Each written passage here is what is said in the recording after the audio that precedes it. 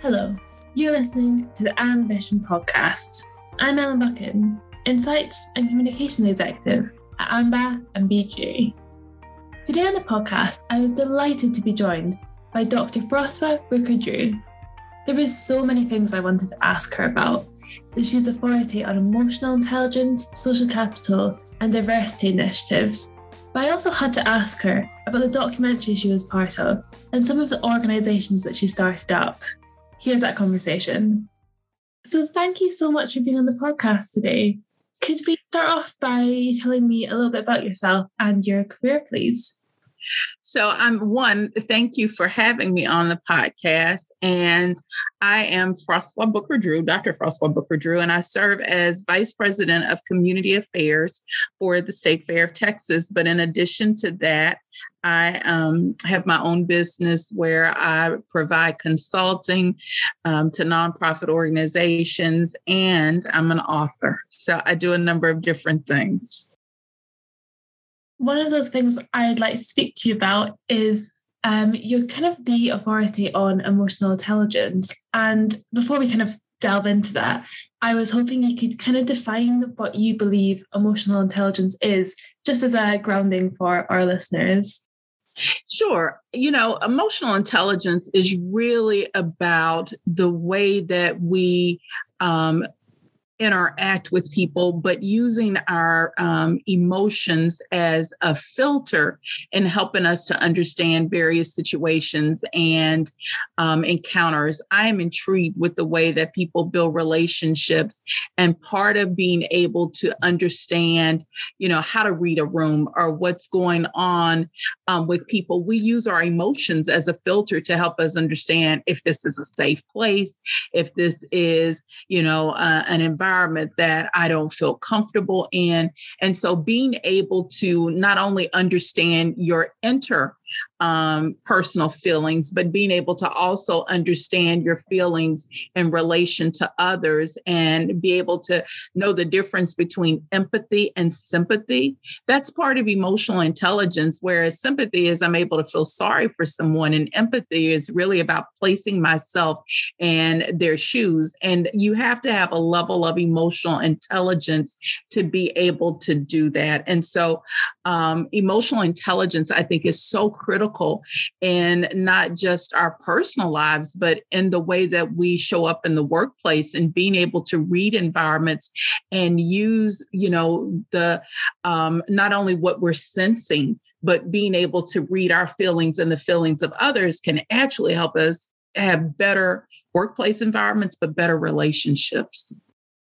So could you give me some maybe more examples of how emotional intelligence is kind of used in the workplace and how it can kind of affect a professional setting? Sure. One of the things that we don't often pay attention to is it's other people's feelings. I recently wrote an article that talked about what we're witnessing so often is people's decision-making is based on how they see themselves and not taking into account the collective and how other people feel. And so in the workplace, it's important for us to be able to walk into an environment and understand that, without someone saying to you, I'm having a bad day, that you are paying attention to the experience that someone is having and not necessarily placing your experience on them and going, well, when I do this, this is what the response would be. So they should do the exact same thing. But I think it's truly tapping into your ability to listen and understand others in a very different way. And I think a lot of times in our workplaces, we are so focused on doing our task that we don't take into account the importance of the collective. And so if I have a coworker who is not having a good experience, that's going to impact my work. So how do I begin to pay attention to them? And, even with a supervisor, you hear the term of coaching up. How do I then begin to help in those spaces without coming out and going, what's wrong with you? But beginning to say, how can I use the skills that I have in paying attention to this situation and help make this an environment that's one where it's welcoming. Or if someone has a bad day, that I'm not going, well, why are you having a bad day? That I'm able to go, I see that today may be challenging. What can I do for you? I know when, I used to supervise a team across the country when I worked at World Vision. And one of the things I would always say to my team is, so what do you need from me? And I think that really opens the door for people feeling as if they're in a safe space and that they are able to be themselves and be transparent and know that I'm there for them. I think we need more of that in the workplace where we're paying attention to others. We fail to realize sometimes that people bring the totality of who they are when they show up to work.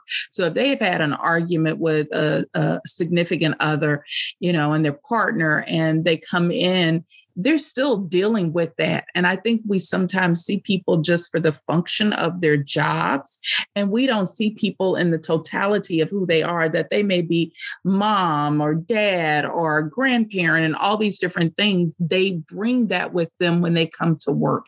And so we have got to create workspaces that not ignore that, but recognize that exists and begin to give people space and the empathy that they need so that they can produce better. Because otherwise, when people don't feel respected and they don't feel that they're valued, then they're not going to have the same type of loyalty. And so part of the emotional intelligence is paying attention to all of those dynamics that exist in the workplace.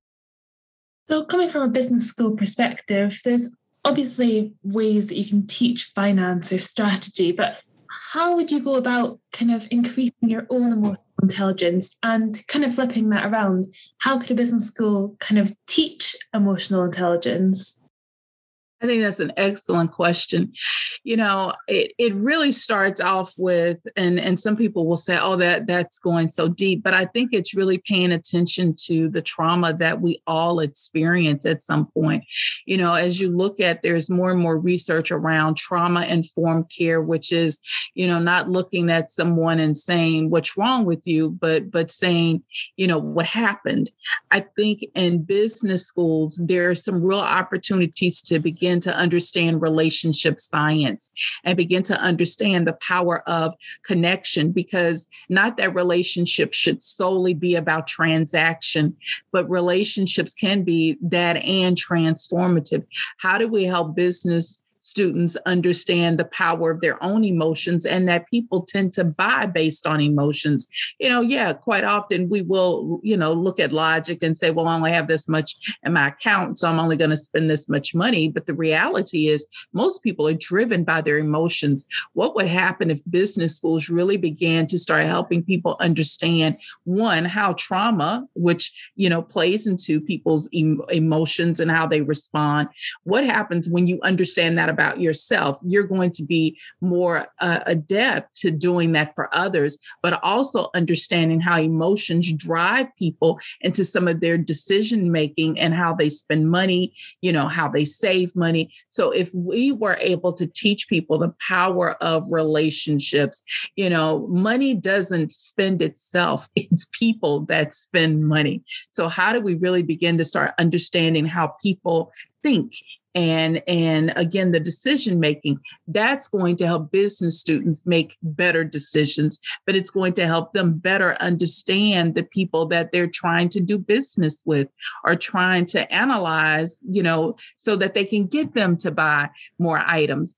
I think that that's so critical. If we're making business deals, we're not doing that in isolation. We're doing that with people. And so I think it's not just business. I think it is, all of our society, for some reason, there isn't the value on relationship building. And what we do know is that there are all these books that are written on leadership. And at the core of all these books, we're talking about how do people use their relationships to move the needle, to influence people, to get things done. And at the core of all of it is about this one-on-one relationship that we have. And relationships are driven by emotions. It was interesting. There's a study that came out that talked about how people's emotions, when they're together and they're having really deep conversations, that their brain patterns mirror one another. So there is something to be said that when we're in proximity to each other, there is even this chemical or neurological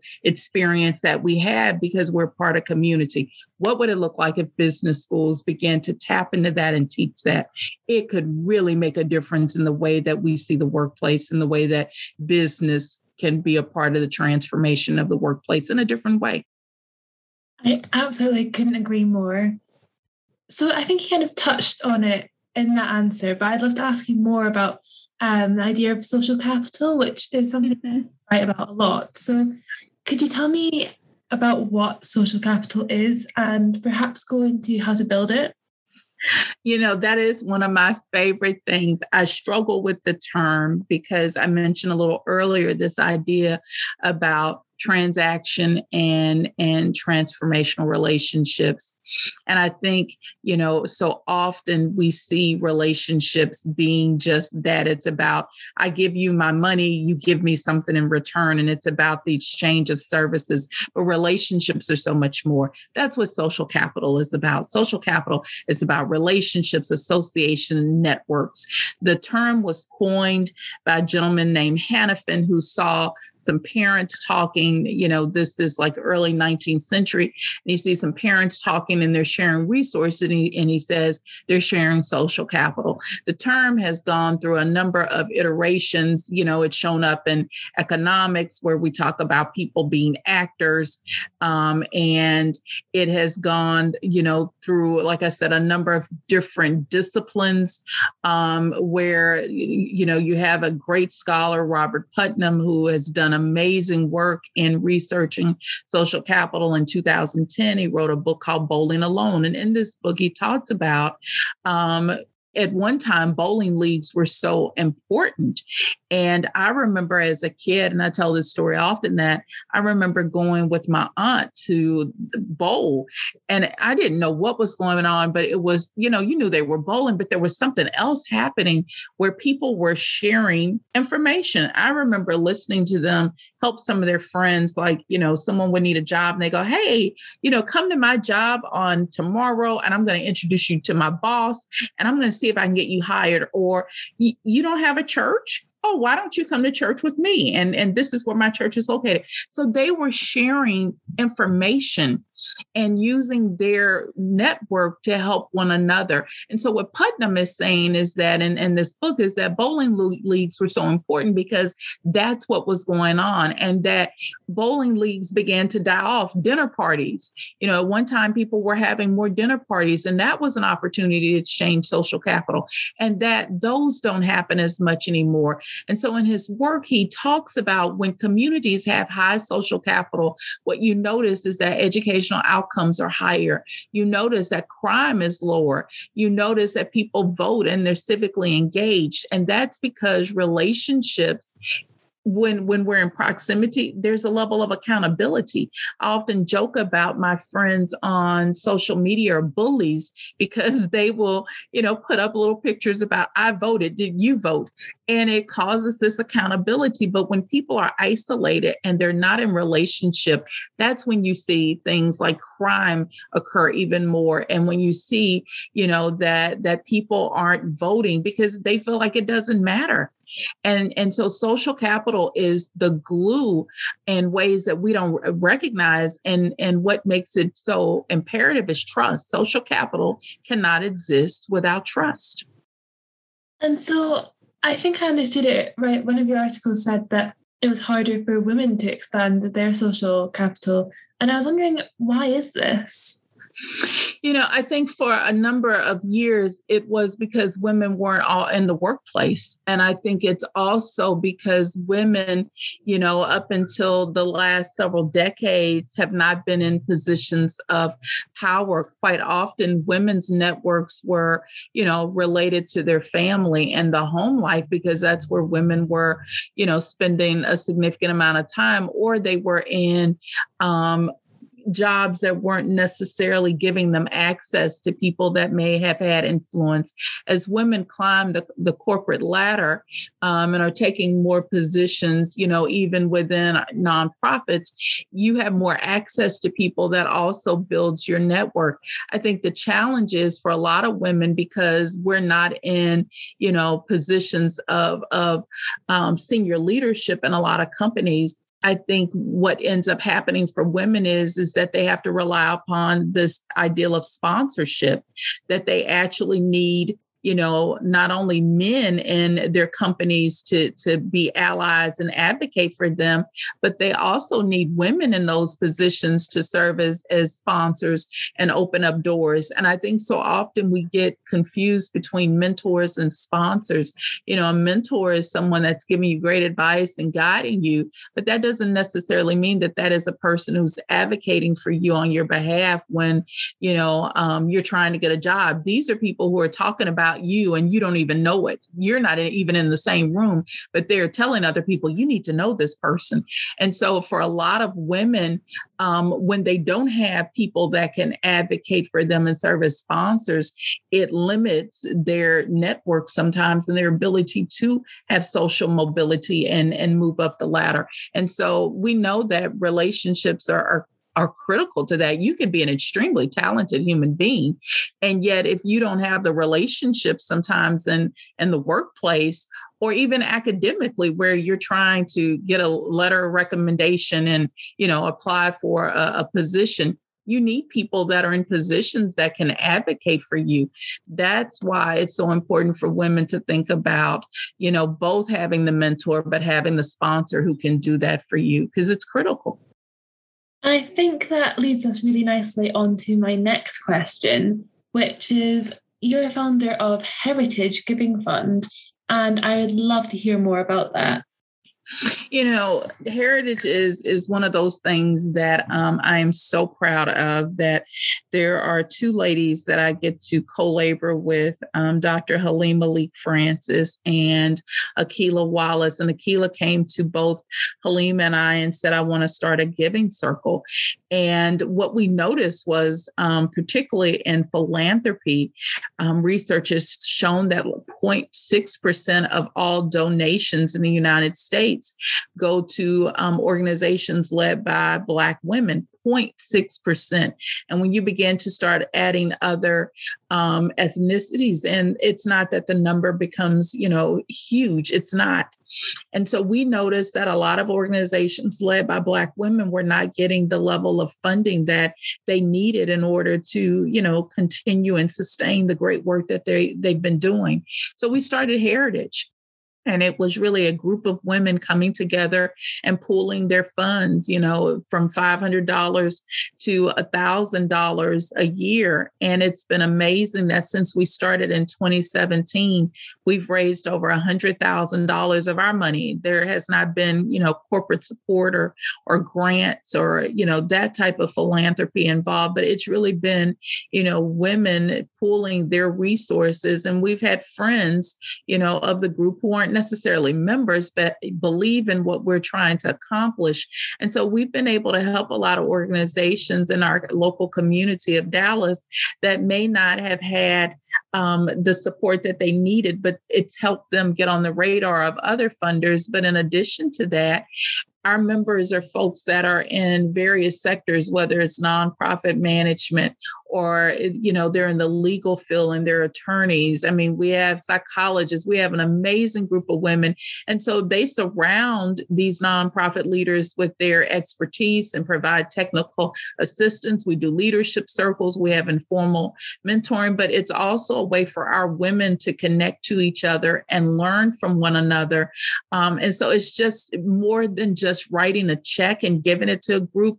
It is so holistic in the approach of making sure that we're educating our membership as well as the organizations that we fund. And I'm just proud of the trajectory of how we're continuing to grow and, inspire other women to know that when you pool your money and your time and your talent, you can make a difference in your community. You don't need millions of dollars to do that. That's literally so incredible. And it seems like you've always kind of been passionate about this. I was reading that when you were at university, you worked to improve diversity of the faculty. And I just want to know how universities can focus on creating more diversity. That was one of those situations where I didn't start off going, this is what I'm going to do. I saw a need.